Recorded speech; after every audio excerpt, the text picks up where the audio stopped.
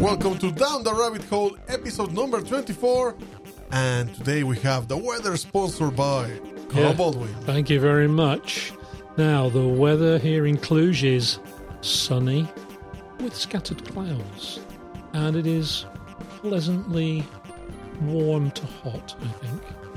Would you say about 25 degrees? Approximately, like 22, something like that. It's quite early in the day yet, but a very pleasant day.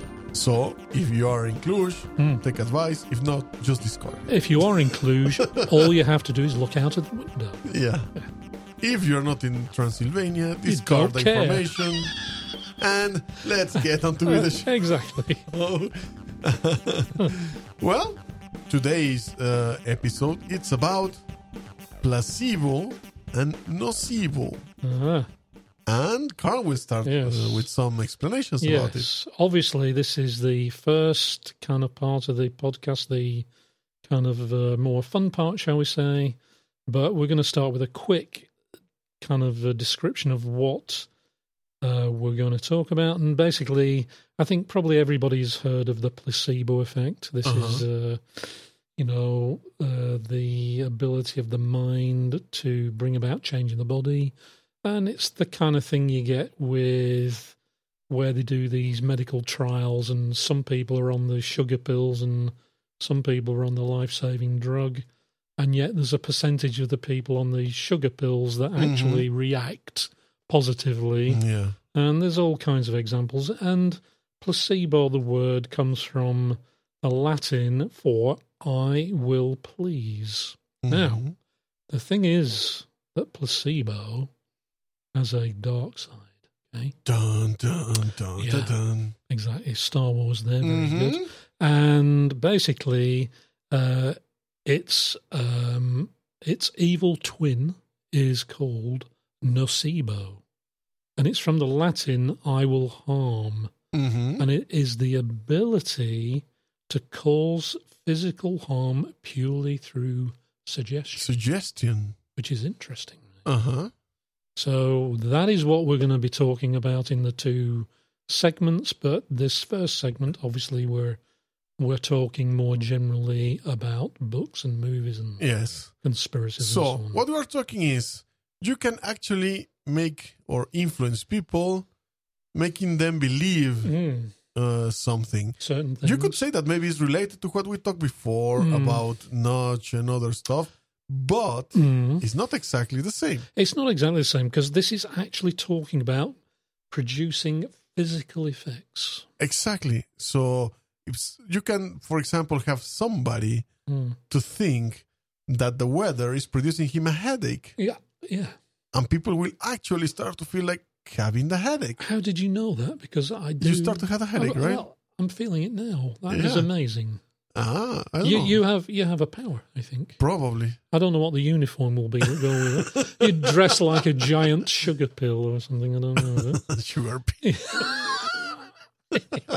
You will look like a mascot for a pharmacy commercial. Or something. One of those, with the suits, with the handing out leaflets. I told my mother I was going into show business. That kind of thing. Anyway, well, this kind of I would say psychological influence. We have one very, very famous, and was done in 1938. That's right. By H.G. Wells. Well, not by H.G. Wells. Orson Welles did it based on H.G. Wells. Exactly. War of the Worlds. The Halloween broadcast. And Very in fact, I have somewhere around in my archives the full original broadcast. Oh, really? We should put some of that. Yeah, that would have been good. Yeah, Would have thought of that. Anyway, it became so famous because, the story is one day they decide to make this show. Yeah, a drama show. A drama show. A play. A kind of radio novela, if you would want to call it. A radio play. Yes, but they didn't tell anything to the listeners, to the audience. Suddenly, Orson Welles comes, sits down on the microphone, like if he would be a normal presenter on the radio. Like a news broadcast. News broadcast, interrupting the normal programming. from a dinner happening in, I don't remember which It was place. some band or something. wasn't Yes, it? playing. And then he interrupts and says, we have a very urgent message to cover. Mm. And then is when starts everything. Yeah. And it is interesting because... And it's estimated that 1 million people actually believed what was being said on the radio. And I would have been one of those 1 million. No, I'd have been one of the ones of the many thousands who panicked. That would have been me. Who panicked? Well, I hope you will not be from the ones that threw themselves through the window. No, I would change my underwear because I would Okay. need to at that point. then I would panic. It's always best to panic with fresh underwear on. Yes. Yeah. That's my thing, right? It's just me. Right? Uh-huh. So, so interesting that people actually panicked and were driving out of the city. And some people actually commit suicide. Yeah. It caused some kind of a raid in the streets. Fortunately, there were no broadcasting authorities in those days, so they had nobody to complain to. No. And the thing is, the topic was Earth has been invaded by Martians. He's being invaded, actually, during the broadcast. During right? the broadcast. Yeah. And he was having reporters or people pretending to be reporters That's on right. site saying, oh, I'm seeing this on the spaceship and it's opening now. And there's like a robot coming out and he's shooting now. He's got killed. Yeah, All the drama was done live. That was fantastic. You painted a brilliant picture there. Arthur. I was transported Yeah. by that. Yeah, I know. So the thing about it is that so well done was it, and so impressionable were people that a psychologist called Hadley Cantrell actually conducted a study of the broadcast's effects, and he published his findings in a book, The Invasion from Mars, A Study in the Psychology of Panic, a catchy title at any time. Oh, yeah. Definitely. Definitely. And his study actually explored the power of broadcast media and how it relates to the suggestibility of human beings. Now, what I didn't include, because I dug up this particular note for the show, if you actually look up, dear listeners, if you actually look up Hadley Cantrell and look at his affiliations and look at his associations, you will find a very interesting arc of kind of history of what happened in the decades following him doing this study. There's some very interesting connections there.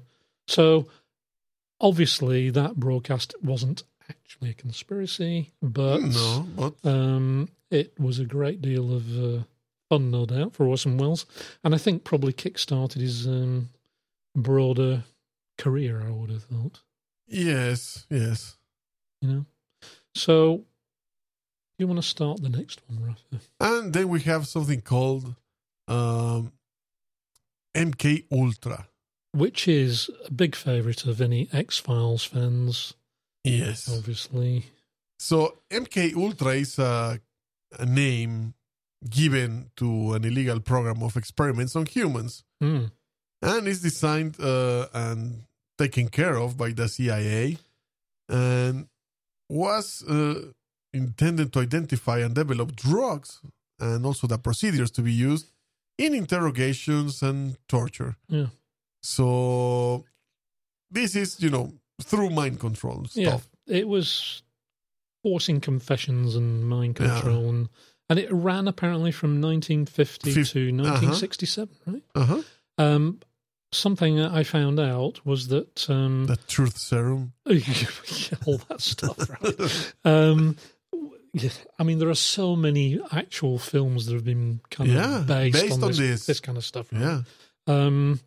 But apparently, one of the characteristics of this MK Ultra program was that not only did it provide lots of inspiration for episodes on X-Files, but it actually went under many different names. And and it was called something like God, I've forgotten now. But it had several names, and it kept the US government kept changing the name of the program to divert the attention, and people got very confused about which program was doing what and to whom.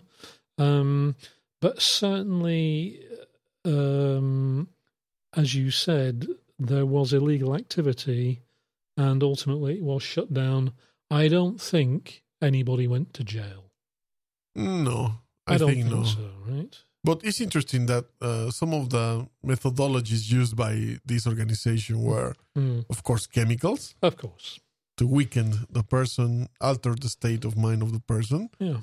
Hypnosis, sensory deprivation, isolation, verbal and sexual abuse, and, of course, torture.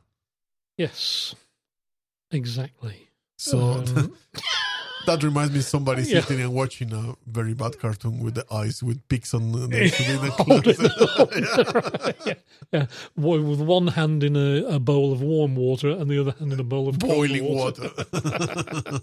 Yeah, but I think, obviously, without a doubt, the research and the conclusions and the results from MK Ultra and the programs that came under that kind of umbrella, I have no doubt that material is still in use today. That as research material, especially because it got declassified. Sorry, it got declassified. Well, with a lot of redacting. Yes, of course, but still, now some of those research are available. I think it was the reason for the magic marker being invented. Actually, was publication of government documents.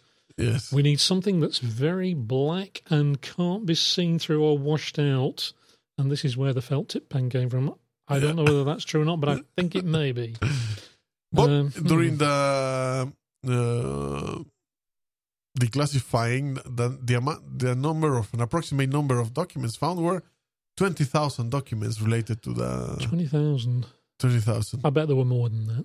Probably. And this is just probably the ones people can see. Yeah, and obviously there is some, shall we say, history about this kind of illegal research that, nevertheless, the results get used generally. So, for example, another very well-known one is obviously the work that was done by the Nazis during the Second World War in prisoner of war camps, and they did all kinds of horrible, inhuman research on prisoners, and yet a lot of the conclusions and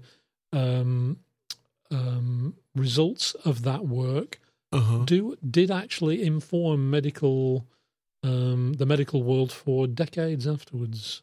So it's obviously there's a moral and ethical issues there, isn't there?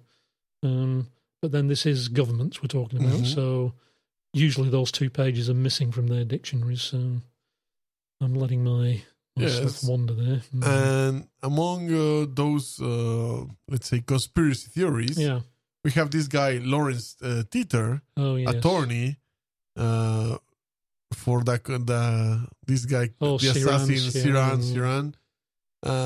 He believed that Sirhan was under the influence of hypnosis when he fired his weapon at Robert F. Kennedy in 1968. Yeah. There's a lot of that stuff around those. And of course, Teeter is linked to the MK Ultra program. Yeah. And then comes again the mind control thing. And another one is Kathy O'Brien, claims to have subject to the program since childhood. Yeah. And she can actually name several prominent government participants, and we don't know. And this radio host. Yeah. Oh, yeah, Candy Jones. And she also claimed to have been victim of mind control in the 60s. I mean, there's probably truth in it. Right? There usually is. To a certain point, yes. There's usually a grain of truth. Yeah.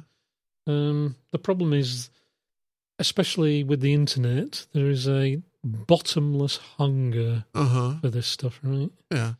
And we're feeding it right now. Exactly. Because we can, people. So anyway, we should finish the conspiracy section of with this mind control thing. But we come now also to the TV one. Yeah, this is the last a one. more modern one, right? Shall I just Go kind ahead. of, yeah. So this is the concept of mass mind control through network television or television in general. Uh-huh. And this goes back to the early days of television, actually. Some experiments were conducted by a researcher called Herbert Krugman, and he found that when a person watches television, the dominant hemisphere of the brain that is utilized when watching television is the right hemisphere. Now, this right hemisphere, left hemisphere stuff, I'm not entirely sure whether this is actually still valid. I'm not entirely sure it is, but this is what, if you just look at it as a symbolic way of talking about the effects on the mind, he said that basically when you watch television, you are not watching it with your logical higher processes engaged. You are watching it in a very uncritical way, with your right hemisphere, shall we say, being dominant, and the dominant processing that is going on is emotional rather than logical. And that because of this, because it's emotional, watching television can actually stimulate the release of endorphins. Now, we all know endorphins are, this kind of pleasure drug. Nature's answer to heroin, right? And in fact... And chocolate can produce also. Okay, let's not get carried away. But yeah, chocolate, obviously, as well. But endorphin is the pleasure hormone. Yeah. And that this researcher, Herbert Krugman, he concluded that it was possible to become physically addicted to watching television. Now, I don't watch a terrific amount of television, but I can believe this, actually. What he went on to say was that by measurement, higher brain activity, that is in the neocortex, is diminished, while the limbic system, or as we sometimes call it, the reptilian brain, is increased. And the reptilian brain, or the limbic system, is very much stimulus response stuff. It doesn't really analyze, it reacts. It's the flight or fight part of your brain, shall we say. And again, the limbic part of your brain doesn't really ask questions like, is this real? It just assumes it's real, right? And makes decisions purely based on that. So when you watch a very emotional movie or a very exciting movie scene or a TV program, whatever it is, your heart rate goes up. You're actually exhibiting the physical responses, emotional response, as if that thing was happening, right? And it clearly isn't. Yeah. Anyway, what he went on... The people that cry watching certain movies, the people feel anxiety. That's right. Inspiration. Like Forrest Gump, for example. I've never seen that you have Forrest never Gump. seen, yeah. And I'm proud of that fact. I'm sorry about that. Anyway, so what Krugman concluded was that because obviously a simple example is that on television we see a lot of commercial messages, and those commercial messages are appealing directly to the subconscious, the kind of limbic part of the mind, and that although we still have the higher brain functions there trying to be logical, the reptilian part makes us feel vulnerable or needing to satisfy this desire to purchase this good or item or whatever it is. And basically his conclusions were that that television can be used by manipulators, if they wish, to influence our emotions and to control us. And effectively they do this by directly addressing the subconscious. And you have to think. I mean, I've thought about it myself over the years that whether television is used to do what I would call social engineering. And you kind of... What do you think? Look at, for example, the news. Either local or national news. Yeah. They're all based in the concept of fear, selling always the worst thing, because that sells, and because that gets a direct hit on the people's subconscious. Although, you know that phrase, bad news sells, I actually wonder whether that is a social conditioning as well. Well, it's a conditioning, yes, right. Of course it is, I think. And that we've actually been inculcated with a hunger for bad news. And then you have also all kind of shows trying to sell you the end of the world. Yeah. Or disasters or things like this. Conspiracies. You can see this History Channel, Discovery Channel, UFOs, asteroids, earthquakes, terrorism, right? Serial killers. Yes. You know, all these kind of topics related to... destruction, to fear, to end of the world. We've discussed this before, this FUD concept. Fear, uncertainty, and doubt. Right? And doubt. The three things that are guaranteed to generate. There's, of course, the other side of the coin saying that, well, whenever they are starting to show these alien invasions and so on, shows this because they are trying to prepare society for the day.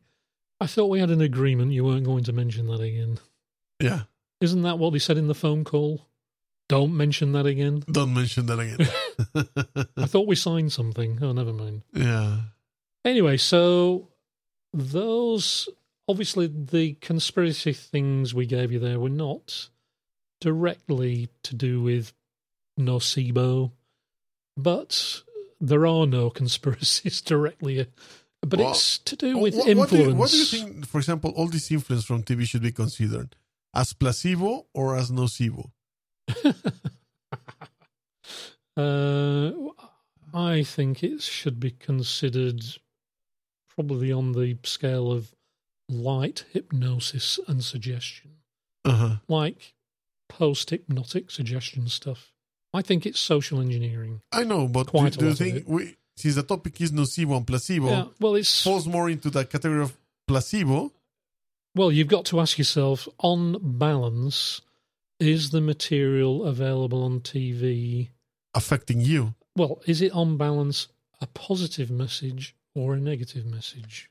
I don't know. What would you? I don't watch a lot of TV now. Me either. I watch TV series sometimes, but you choose which one to watch. I choose what to watch. And your conditioning. Open TV, yeah. It's actually very difficult to answer this question. It is hard, no? I suppose the thing is, if we're not going to be paranoid, let us just assume that television is neutral, shall we say?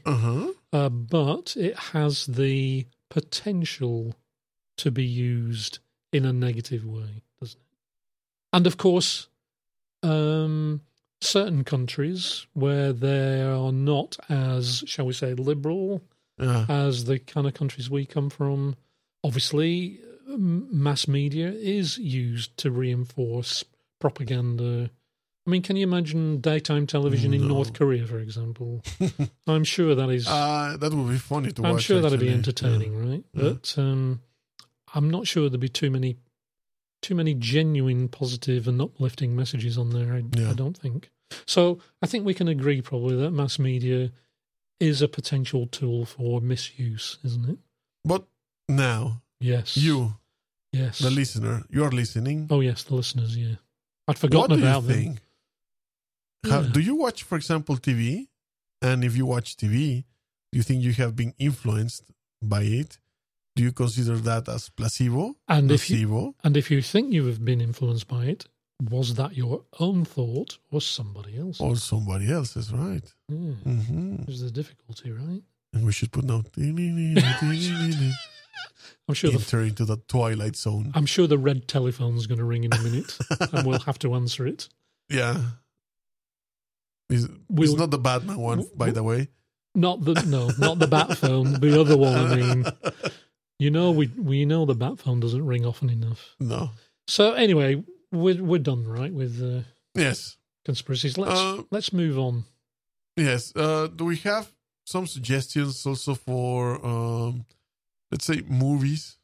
Loosely connected with the topic. Yeah. Loosely. Actually, I don't know if any of our listeners have any suggestions of a movie that could relate to placebo and nocebo. Please recommend it. But, we try to find something to say, like, okay, let's see if we can find a movie. Yeah. And it was kind of hard, except the fact that we found movies related to this kind of mind control stuff. That's, obviously. And we have couple of them. We talked about them actually already. I think we've touched all on of them practically. But when they're good, they're worth repeating. Yeah. So you start? I'll start with the first one. Now, this is the original movie from the book by the Russian author Stanislaw Lem. And I'm sure movie aficionados out there will go, oh, I know what he's going to say. And you'll be right. I'm going to say the 1972 movie Solaris. And if you've not seen the original movie, it is worth seeing. It's basically about a team of researchers who try to communicate with an alien life form on a distant planet. And in fact, in the original movie, this 1972 one, and in the more recent Steven Soderbergh remake in 2002, actually the implication is the whole planet is somehow alive, sentient. And basically it's about these scientists or researchers on a kind of a space station or something, research station in orbit around a planet called Solaris, and they're studying it, but in fact there is some kind of life entity is influencing their minds, and all kinds of weird stuff goes on. And I do like the original movie. I did see it many, many moons ago, but I have to say that I do actually prefer the 2002 Steven Soderbergh one with Swooney in it, George Clooney. Also called Solaris. I thought that was a really good. Yeah. You've seen it? I have seen it. Really nice movie. I think they did nice, that one. Very that version nice is good. Job. Very nice job. So yeah, that is the first movie. Yeah. Highly recommended. If you have the choice between the two, see the Soderbergh one. But for historical reference. Yeah, we have the other one as well. Yeah. And another movie we have talked before was The Manchurian Candidate. 1962, the original. Right? 62 is the original, and then we have the one with Denzel Washington. Which is rubbish, right? It is rubbish. Which is actually the brainwashing of the son of a prominent guy, political guy. Was he a vet or something? Yes. He was a vet. And he becomes an assassin in an international, conspiracy thing around. And the film was released in 1962. And it was exactly in the peak of the Cuban Missile Crisis. Right in the middle of it. So it had to do with that. Obviously, I think it had an influence in the topic. Yeah. I don't know. It's okay. It's a good movie. It is a good movie. And again, it was coming out of Cold War paranoia. A lot of it. And today, I don't know whether it is a surprise to us that somebody would actually bring out the message is quite powerful. I mean, Frank Sinatra starred in this movie and Janet Leigh. Yeah. But even so, the movie is actually quite powerful in its message. And strangely, I know you won't be surprised to hear this, but obviously I was alive during the Cuban Missile Crisis. I was actually about 7. Okay? And I remember my parents in England being noticeably concerned. About the movie? No, about the Cuban Missile Crisis. The particular few days when it reached its peak, everybody was worried. Everybody was concerned. This is it. Third World War. This is the Third World War, right? And this movie comes out right in the middle of it. Yeah. I mean, is that something that happens now? You don't Take see advantage of... This is a kind of a political, semi-political message, isn't message, yeah. Well, it used to happen a lot. Why not now, though? Do you think it's not anymore? I don't think it is, because we've all been manipulated, right? We've all in other forms. We've all been dumbed down. Direct. Yeah. Instead, they bring out another, Disney movie instead. Yeah. Finding Nemo or Finding Dory, right? The other one, the other fishy film. Yeah. Which is, Yeah, I was checking now that we were talking the poster of the movie, the original in 1962. Yeah. And it's funny what it says. Go on. If you come in 5 minutes after this after the picture begins, you won't know what it is all about.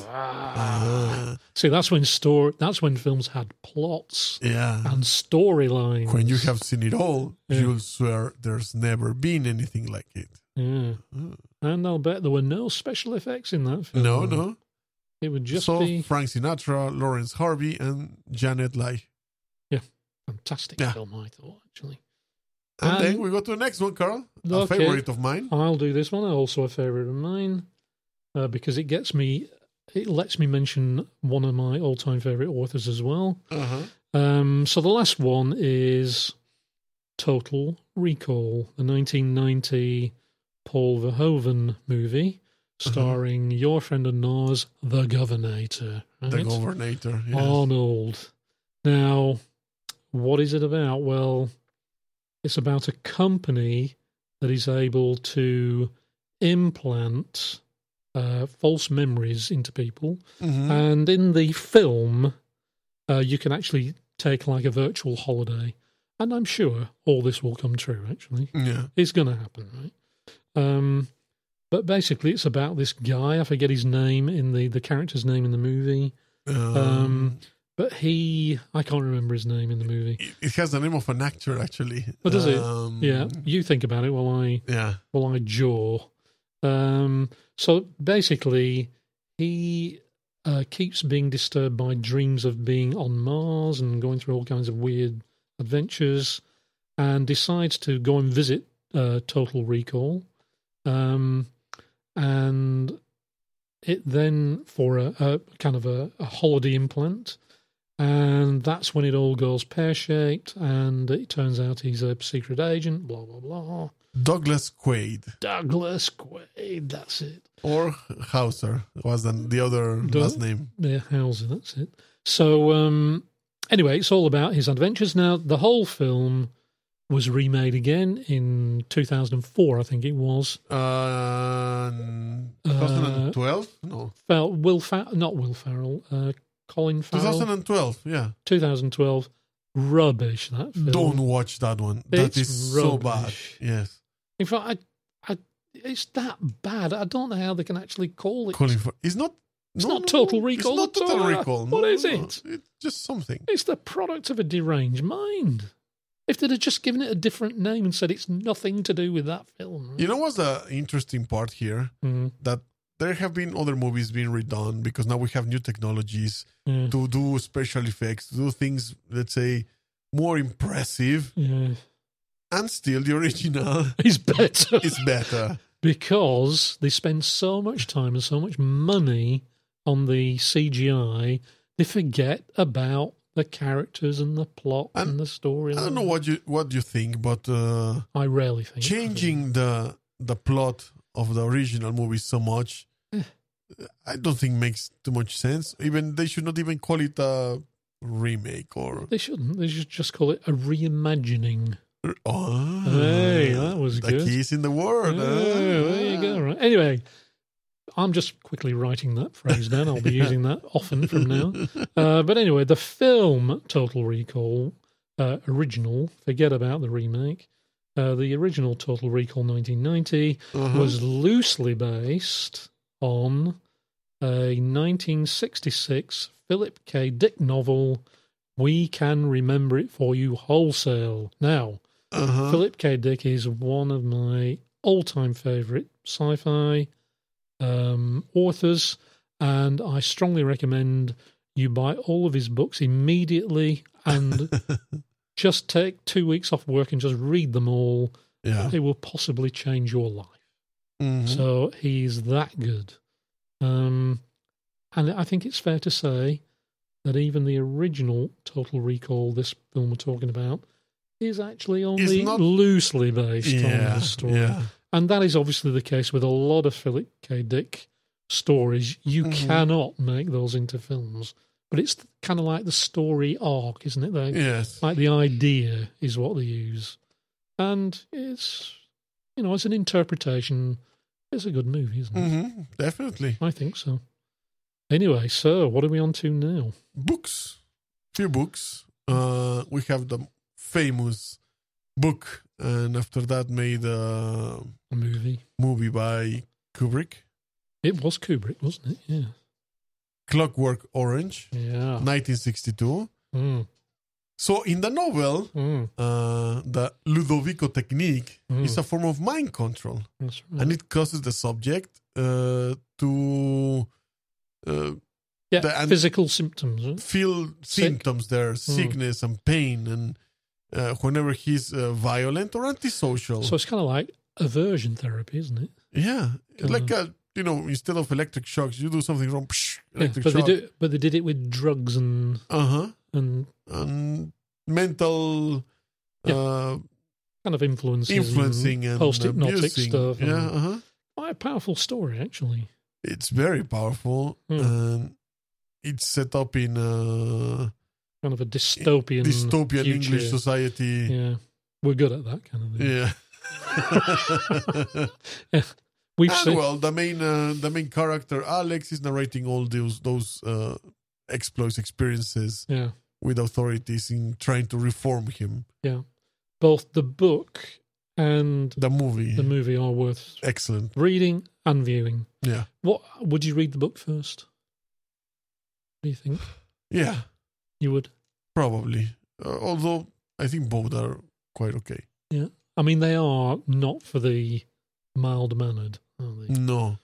Actually, I think you need to approach the book with an open mind and don't try to be too judgmental. Exactly. Right? Yeah, just let it. Otherwise, you will let it just go like this. Because it does touch on concepts that are quite disturbing. Disturbing subjects, I would say, for normal people. Definitely. And especially if people... Normal people. Which, I don't know what is normal, but, I think fits in the way of describing something. Okay. Yeah, I don't know anymore what's normal. I'm going to let that go. Shall I do this next one? Yeah. Our next book, and I've got a feeling we've covered this one before. Yeah, before. But these books are seminal works in English. You'll find these books are in the top 100 all-time English written works. The next one is George Orwell's 1984, which was published in 1949. And basically, 1984 is based in a dystopian future where Great Britain, or the mainland, as I call it in Europe, Great Britain has actually been renamed Airstrip 1 because there is basically a perpetual war going on. And Airstrip 1 is part of a superstate called Oceania. And there is an omnipresent government with omnipresent surveillance and public manipulation.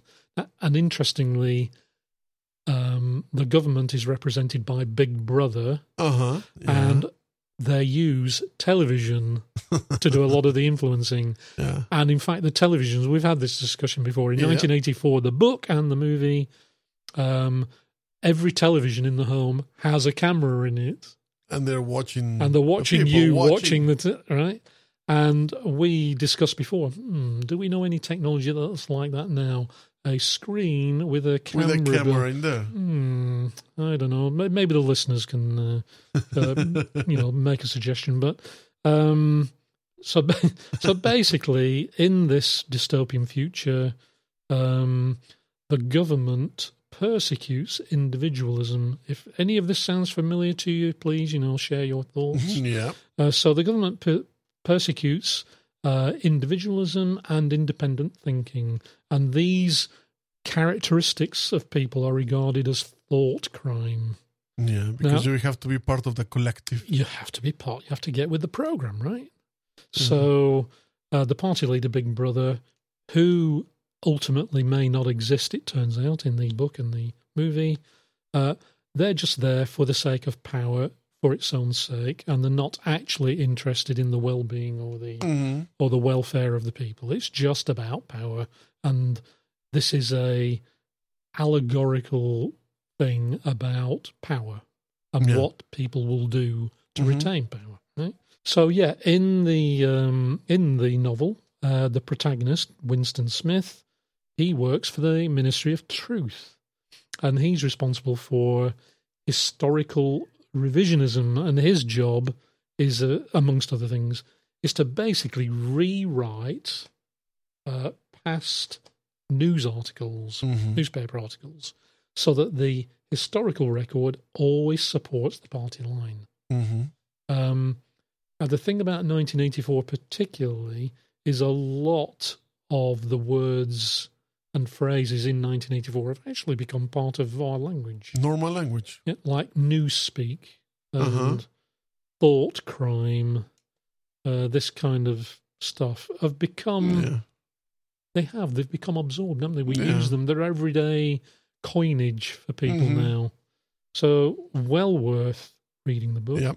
Again, some real topics covered there. And we finish with another returner. Absolutely. Brave New World, 1931, Aldous Huxley. Yeah, an English author. Yes. And the book talks about a technique called hypnopedia. Looks like, And is used to condition children to be obedient, calm citizens, and they do whatever they're being told. And this thing is set in London. The year is 2540. 2000, 2540. Yeah.